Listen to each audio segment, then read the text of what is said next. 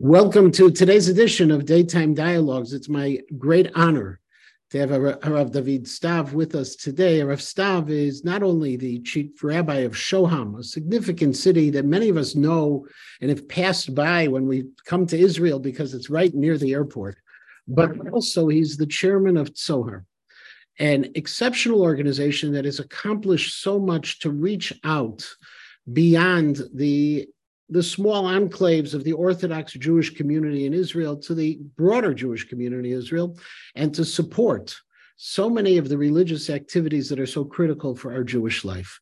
Rav Stav is visiting the United States right now. He's actually going to be back in the United States in a little while to visit KINS, but it's my pleasure to welcome back Rav David Stav. Thank you, Rav Stav, for joining me today. Thank you, Rabbi Matanky. It's always a pleasure to talk to you. So, Rav Stav, first of all, before I get into some of the things I really want to talk about, I need to talk a little bit about Tzohar, just in case there still remains a person or two who hasn't heard about Tzohar. Hard to believe. When you're in Israel and a person wants to get married, or when someone is coming from the United States to get married to someone in Israel, very often the address they go to is Tzohar to be able to cut through a lot of the red tape that exists whenever you're dealing with government agencies like the Rabbanut Harashit.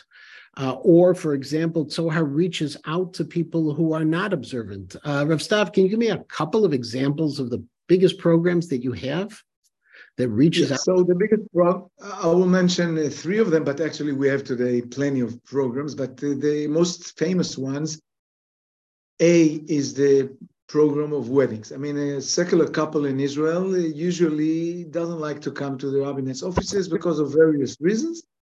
And he will come to Tzohar offices, he will register by us, and we work hand by hand with 4 or 5 rabbinates, and we will help him to get through the system. That's and to get our rabbi to perform his wedding. For many of the secular people, that's the only way they're ready to get married halachically. The second famous project is the project that helps immigrants, not only Americans, primarily Russian, from the former Soviet Union people that arrived to Israel and find it very difficult to prove that they are halachically Jewish because they have no ketubah, they have no approval of rabbis that could confirm that they are Jewish, and they need our services in order to help them to prove that they are Jewish. By the way, every year, we help more than 500 Americans and Canadians that come to Israel and need for different reasons to prove that they are halachically Jewish. And when they bring letters or approvals from different rabbis, most of the rabbinates have no clue who is the rabbi. Many times they come from places where the rabbi is not known, or their parents did not get married halachically. So we cannot rely on the civil marriage that their parents got married 20 or 30 years ago, and they need us to help them to prove that they are halachically Jewish. So that's the second project. We are now in Elul. Before you even go on to the second, I have to make one small comment. Even if they're coming from places like Chicago, it's not unusual that I receive an email or a WhatsApp from Yoshua Grunstein telling me, do you remember this rabbi who signed this ketubah or these edim? Because Tzohar has helped also with them. So I'm sorry, that was true. Actually, Rabbi Matanky is one of the rabbis that is asked, but actually I could tell you that there is no rabbi in America almost that doesn't use our services, or we don't talk to him and ask him about certain rabbis that passed away 20, 50 years ago, and we have no clue who they are. And if we don't know, the rabbinate, of course, doesn't know. And the third project, we are now in Elul time, and Elul is before Yom Kippur and Rosh Hashanah. Now, I don't know if you listeners or viewers know that in Israel, most of the secular Jews don't go to shul, not even on Yom Kippur. And if not for Tzohar, they would not step their foot in shul because of many reasons. I don't want to go into the reasons, but basically, the place where they find it more user-friendly and more welcoming and more embracing is the 600 locations of Tzohar, where places where we take JCCs and neutral places and use them as shuls for Yom Kippur. That's the third project, but we have plenty of other projects as well. To give an idea, how many people do you expect to come these Yamim Noraim, to your special programs? If to believe in what happened last year, we expect to have more than 70,000 people in more than 600 locations. But to be honest with you, I'm afraid to say that this year there will be a reduce in the numbers. We feel it already as a side effect of the judicial reform, the hatred between secular and religious people, and secular and Judaism arrived to levels and to peaks that we never experienced before. And I'm afraid that one of the results will be the numbers of people that will come to participate, to attend in the prayers, in the services of Yom Kippur. Well, which is an unfortunate segue to what I also wanted to talk with you about, and that is the protest, the judicial reform, and how things are being impacted. So you just mentioned one, that people are, because of the hatred, they're separating themselves from things they may have done in the past. Are there other unfortunate outcomes from these protests that you're feeling within Tzohar or within your rabbinate in Shoham? No doubt. We get reports from different places all over the country that I would divide it to two types. Modern Orthodox people, more and more we get questions, rabbinic questions, from people that ask us if they are allowed to go to work without kippah because they are ashamed to go with kippah because they are right away attacked for being supportive of the judicial reform, or etc., etc. And we get questions from women that ask us if they're allowed to take off their head covering because of that. People that go to interviews are afraid to go with yarmulkes because, you know, if you are a doctor and you have 5 people that compete on one position and you are a principal of a hospital, today most probably the principal of the hospital most probably will prefer a secular candidate versus the religious one because he doesn't want to have to deal with those who maybe will not treat Arabs, will not treat homosexuals, will not treat this, will not do that. He doesn't want to have problems. That's on one side. This one type of questions. The other types are we get more and more reports about people that do not circumcise their kids, do not make brit milah. We saw it in reality that the Leila Seder, for the first time in Israel's history, there was a big party of pizza in front of the hospital as a secular response to the bill that allowed hospitals to check the bags of the guests that come to visit the hospital. There's no doubt that the gap that has been digged recently and deepened, it will be hard to fix it. There's a famous statement says, a stone that one stupid guy threw deep to the well, to the pit. We need 10 smart people to take it out. We will need more than 10 people to take the stones from the pit. It's a challenge. It's a challenge because it's perceived. I'm not saying it's true. It's perceived for many of the secular people. It's perceived that Judaism is today identified with anti-democracy. And when the secular people have to choose between these two values, democracy versus Judaism, they will prioritize democracy, no doubt. And our mission today is to tell everybody there is no contradiction. Democracy, democratic values could coexist with Judaism, and we don't see any other way but Jewishness of the country and democratic character of the country. These two are twins, and we should not separate them. And the way it's perceived today, that one force is representing democratic values, and the other one represents, or it seems to represent religious values that are perceived to be contradicting. This is a disaster for us. We cannot allow this to continue. We need to show to the religious people that democratic values are a part of Judaism. and Jewish history, and to expose the secular people to Judaism in a way that will inspire them and to teach them and to expose them to Judaism that is not contradicting democracy, but the opposite. But my perception is that it's a minority of people who are really pushing the undemocratic positions, minority of people who are going with the extreme.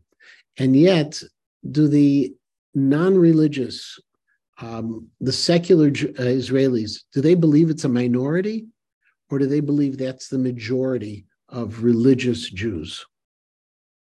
First of all, you are right. You're 100% right. It's a minority, but it's a very noisy minority, A, and it's a very powerful minority, and that's B.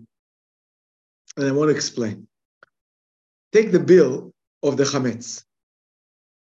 The bill of the Chametz didn't cause even one Jew to observe the rules of Chametz, not to eat Chametz. The opposite. It caused hundreds, if not thousands, of people to eat Chametz in the first time in their lives. But this small minority, since it's very powerful politically and very noisy, causes a lot of damage. I could tell you that I spoke on last Thursday. I met with two important leaders, I will not mention their names, from the right wing and from the left wing. And I said to them, the problem of Israel is not the judicial reform. 80% could come to agreement about the judicial reform. That's not the story. The story is about the fear, which I could not blame, the secular tribe that understands and fears that the minority of the religious and ultra-Orthodox people could lead to a situation where their lifestyle will be threatened. And from the right wing, which is very close to the prime minister, said to me, you're 100% right. That's our problem. We don't know how to navigate with them because it's a small minority, but this small minority has a tremendous impact on this government. As a chief rabbi of a city in Israel, as the chairman of Tzohar, when you talk about educating or speaking to people, are we talking about actually having three sets of protests? The protests on the right, the protests on the left, and the protests in the middle saying stop protesting? How do you do it? So I don't tell nobody to stop protesting, the opposite. I encourage everybody to go to protest because I believe that if somebody goes to protest, it means that he cares. I mean, you have to understand. For me, it's shocking to see in the last 8 months, hundreds of thousands of people leaving their comfort zone from the homes, from the living rooms, from the television, from the Netflix, from the bars, and going to protest and never mind what the protest about. For me, it's amazing. So I encourage everybody to protest. But after they went to protest, I want both sides to come to have the dialogues, to talk. And the good news in the last 8 months, that hundreds of thousands of Israelis have spoken to each other what they've never done before. All of a sudden, the religious people started to understand how scared are their secular neighbors. And all of a sudden, the secular neighbors realized how the religious neighbors feel discriminated in Israel for many years, for many reasons. And now I'm not going to justify this or to criticize the other. It's an amazing experience. I'm telling you, I had in last Shavuot in my home. We invited, and we expected 20, 30 people to come to our yard, to our backyard. We had, I don't remember if you went once to our house. We had more than 100 people that came.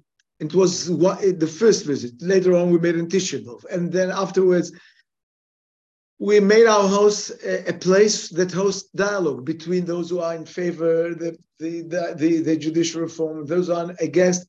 We want people to talk to each other. We want people to understand that there are real painful issues from both sides. What I'm trying to say here is not that I'm justifying the supporters of the reform or those who protest against it. I want the Jewish people to stay together, and we have no other choice but to live together. In order to do that, we have to understand what is the common denominator of us, what is the destiny of us, and how we should move forward in order to make the life in Israel possible for both parties. Otherwise, one of the parties will not stay with us. And I'm afraid that I know what's the name of this party. It's a secular tribe that will leave the country if we will not solve this problem. So what do you think is the next step? After the Chagim, Knesset is going to start back in session. There's going to be the continuing protests. How do you move people off that? What you're talking about is impacting 100, 1,000, 2,000, 20,000, but we're talking hundreds of thousands of people representing millions. Actually, we're talking about millions of people. Well, first of all, you are right. The roadmap in Israel today is looking forward to see what's going to happen in the Supreme Court in 2 weeks from now. The 12th of September will be remembered as an historical day. I don't know what will be the decision, because they're going to decide whether the reasonableness law that canceled the reasonable issues, whether it's valid or not. This is the next step. I don't know what's going to happen then. This next step afterwards is the law that releases the Haredi people from going to the army, which is going to be a disaster. I'm not judging the law by itself. I have my opinions about it. I'm judging it only from one perspective, and that's the Jewish national Israeli society approach. For the Israeli society, it will be one step too much, and I dare to say that we might see thousands of secular Israelis refusing to go to the army if that law will pass. We are going to have a very, very tough time in Israel in the next couple of months. And what makes the problem even bigger is that, as you mentioned, there are three groups, but the groups that are heard are only from the right and from the left and from the extremists. The vast majority of the society that wants to compromise, that seeks for a solution, the 80% or the 70%, their voice is not heard, and that's the tragedy. And as a Rav of an ear, you're part of a network of Rabbanim Rashiyim, of chief rabbis of cities. Are other chief rabbis addressing this issue? Perhaps not as passionately as you are, but within their own kihilot, within their own communities? Unfortunately, the answer is no. The answer is no. None of them. None from the chief rabbis of Israel, from bottom up or from up to the bottom. No. There was one expression of one of the chief rabbis, but you don't hear from them for 9 months. The country is driven crazy, and people leave the country, and people leave Judaism, and no voice is heard from the rabbis, and it's one of the shames. And I know why. Because they know that where the butter is smeared, and nobody wants to challenge the political establishment that he takes his power from. Unfortunately, most of the rabbis are afraid to talk about these issues. There are very few rabbis that dare to raise their voice, but very few. So have you or Tzohar suffered because you're trying to bring people together? Suffering is a tough word, but do we suffer for not? Do we get criticized from both sides for not taking position? Of course, but we keep on saying we will not take a side in the political debate, as we did not take a side in the disengagement. We will not take a side, but we will take a side in the Jewish price that this judicial reform is causing. And I keep on telling the politicians in the religious Zionist group and other groups that I don't care about the judicial reform. And the truth is that I don't have an opinion about the judicial reform, but I do have an opinion about the price that the Israeli society is paying because of the way the process was done, and the Jewish price that we pay on a daily basis. And I keep on telling them, Kima Kima, slowly, slowly, is not just a slogan of redemption. It's a slogan of how Ribono Shel Olam, how God conducts His world. Sometimes in mankind's history, there are 10 plagues in Egypt, but this is an exception. Usually, God runs the world based on by evolution and not by revolution. And sometimes it seems to me that politicians want to take position and to change the world upside down in 1 year. And there is a price for revolutions. Revolutions create a negative, respond in a way that nobody could have dreamt, could have imagined that this would be the way it will lead to. And now we are paying the price, and the price is very, very high, and we don't know yet what's the price. What's the price in religious education? How many kids will take off the kippot? How many kids will leave the country? How many people will purchase foreign passports? It's a heavy price that we pay today in Israel because of this judicial reform. That could be a good reform. I'm not referring to it in its content. I'm referring to it just in the way it was done and in the way it's perceived by the secular tribe. And we as rabbis, we come to every Yom Kippur and we have to ask ourselves, what have we done wrong? Or what should have been done differently? But more important, what should we do differently in the next year in order to fix the fractions, in order to bridge a bit the gaps that have been created in the last year? To move a little bit away from this topic, even though it will color most of other things, this year there was a major change in terms of secular marriages in Israel when online marriages became a possibility through the state of Utah.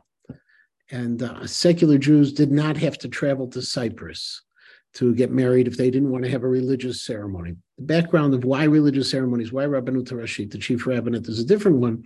But before the judicial reform started, did you start seeing any changes in terms of your ability to bring people to observant marriages because of the online marriage? No, the online marriage has not cut so far too much. Too many couples, maybe because they are not aware of that. Maybe because for many of them to fly to Cyprus is even nicer. It sounds more romantic. And because of a third reason, I think that many Israelis today postpone their marriage altogether. It's not that they want to get married civilly in Cyprus or in Utah. They don't want to get married altogether. So we have a big challenge to convince people to get married. But we don't see a dramatic change of numbers that go to Cyprus or to Utah agreements because of this online option. We don't see that. It hasn't so far. And in terms of the number of marriages that you're helping with among the non-observant community, has it stayed the same? Has it grown? Has it dropped? No, we keep on growing. In the rabbinate, it keeps on reducing. By us, it keeps on growing. We added 2 more offices in 2 campuses, one in Hod HaSharon and one in Tel Chai campus near Kiryat Shmona. Baruch Hashem, it keeps on growing by us. Unfortunately, by the rabbinate, it doesn't grow, it stops. And one of the other things Tzohar became involved in was also kashrut, where Tzohar began to give hechsherim, and the law had changed, which opened up the possibility. How has that changed? What's happening in Israel now with also the hechsherim of Tzohar? So far, there was supposed to be a reform of this government to cancel the law of Matan Kahana from the previous government regarding the kashrut. But so far, they haven't touched it because of various reasons. I guess they were busy with other issues. So far, the situation is frozen. The bill did not enter to activity. And so Tzohar grows, but slowly. We have almost 400 restaurants. We won in a battle in the Supreme Court so that the rabbinate will have to give us permission to give kashrut to products that are imported from outside Israel, from overseas. But there are not dramatic changes in the kashrut market in Israel now. And everybody is waiting to see what will be the reform that the new government will bring to the kashrut market. So far, no news, and no news is good news. And on the issue of the chief rabbinate, which we've mentioned in a number of different ways, the election was postponed. There's a lot of suggestions that it was postponed for political reasons to allow certain people to be able to be candidates. 10 years ago, you were a candidate for, unfortunately, those plans didn't happen. We both had conversations then at that time as well. Who do you think there will be a viable candidate for the chief rabbinate from the Dati Leumi community, or is it something that we've completely lost? No, it depends. We don't know if it depends in one man. His name is Aryeh Deri, the leader of Shas. He has the control of 40-45% of the voters. And if he will come to agreement with Smotrich, there will be a Dati Leumi candidate. If not, they will not. But to be honest with you, for me, Dati Leumi candidate is not the story. I don't care if it will be a Haredi candidate or it will be the Dati Leumi candidate. What I care is if it will be a candidate that will take responsibility for Klal Yisrael, that will understand the need to approach to secular people and to talk to them in their language. We need a rabbi that will be sensitive to the conversion crisis, that will be sensitive to the agunot crisis, to the women that do not receive get. We need a rabbi that will know how to bridge gaps between Dati and not Dati people. That's the kind of rabbi we need. Doesn't matter if he's Dati Leumi or Haredi. That's not the story. The story is about responsibility for Klal Yisrael and not responsibility for the politicians that appointed you. Unfortunately, in the way rabbis are elected today, I'm afraid to say that the chances that it will be a candidate that thinks of Klal Yisrael and not about the politicians that appointed him is quite low. So our time is coming to a close, but unfortunately, we've been talking about a lot of problems. We started with some really good things. Walking into this new year, what are the things that make you hopeful? I'll tell you, I want to say something, which is, we describe all the bad things that occur to us, but I want you to know one thing.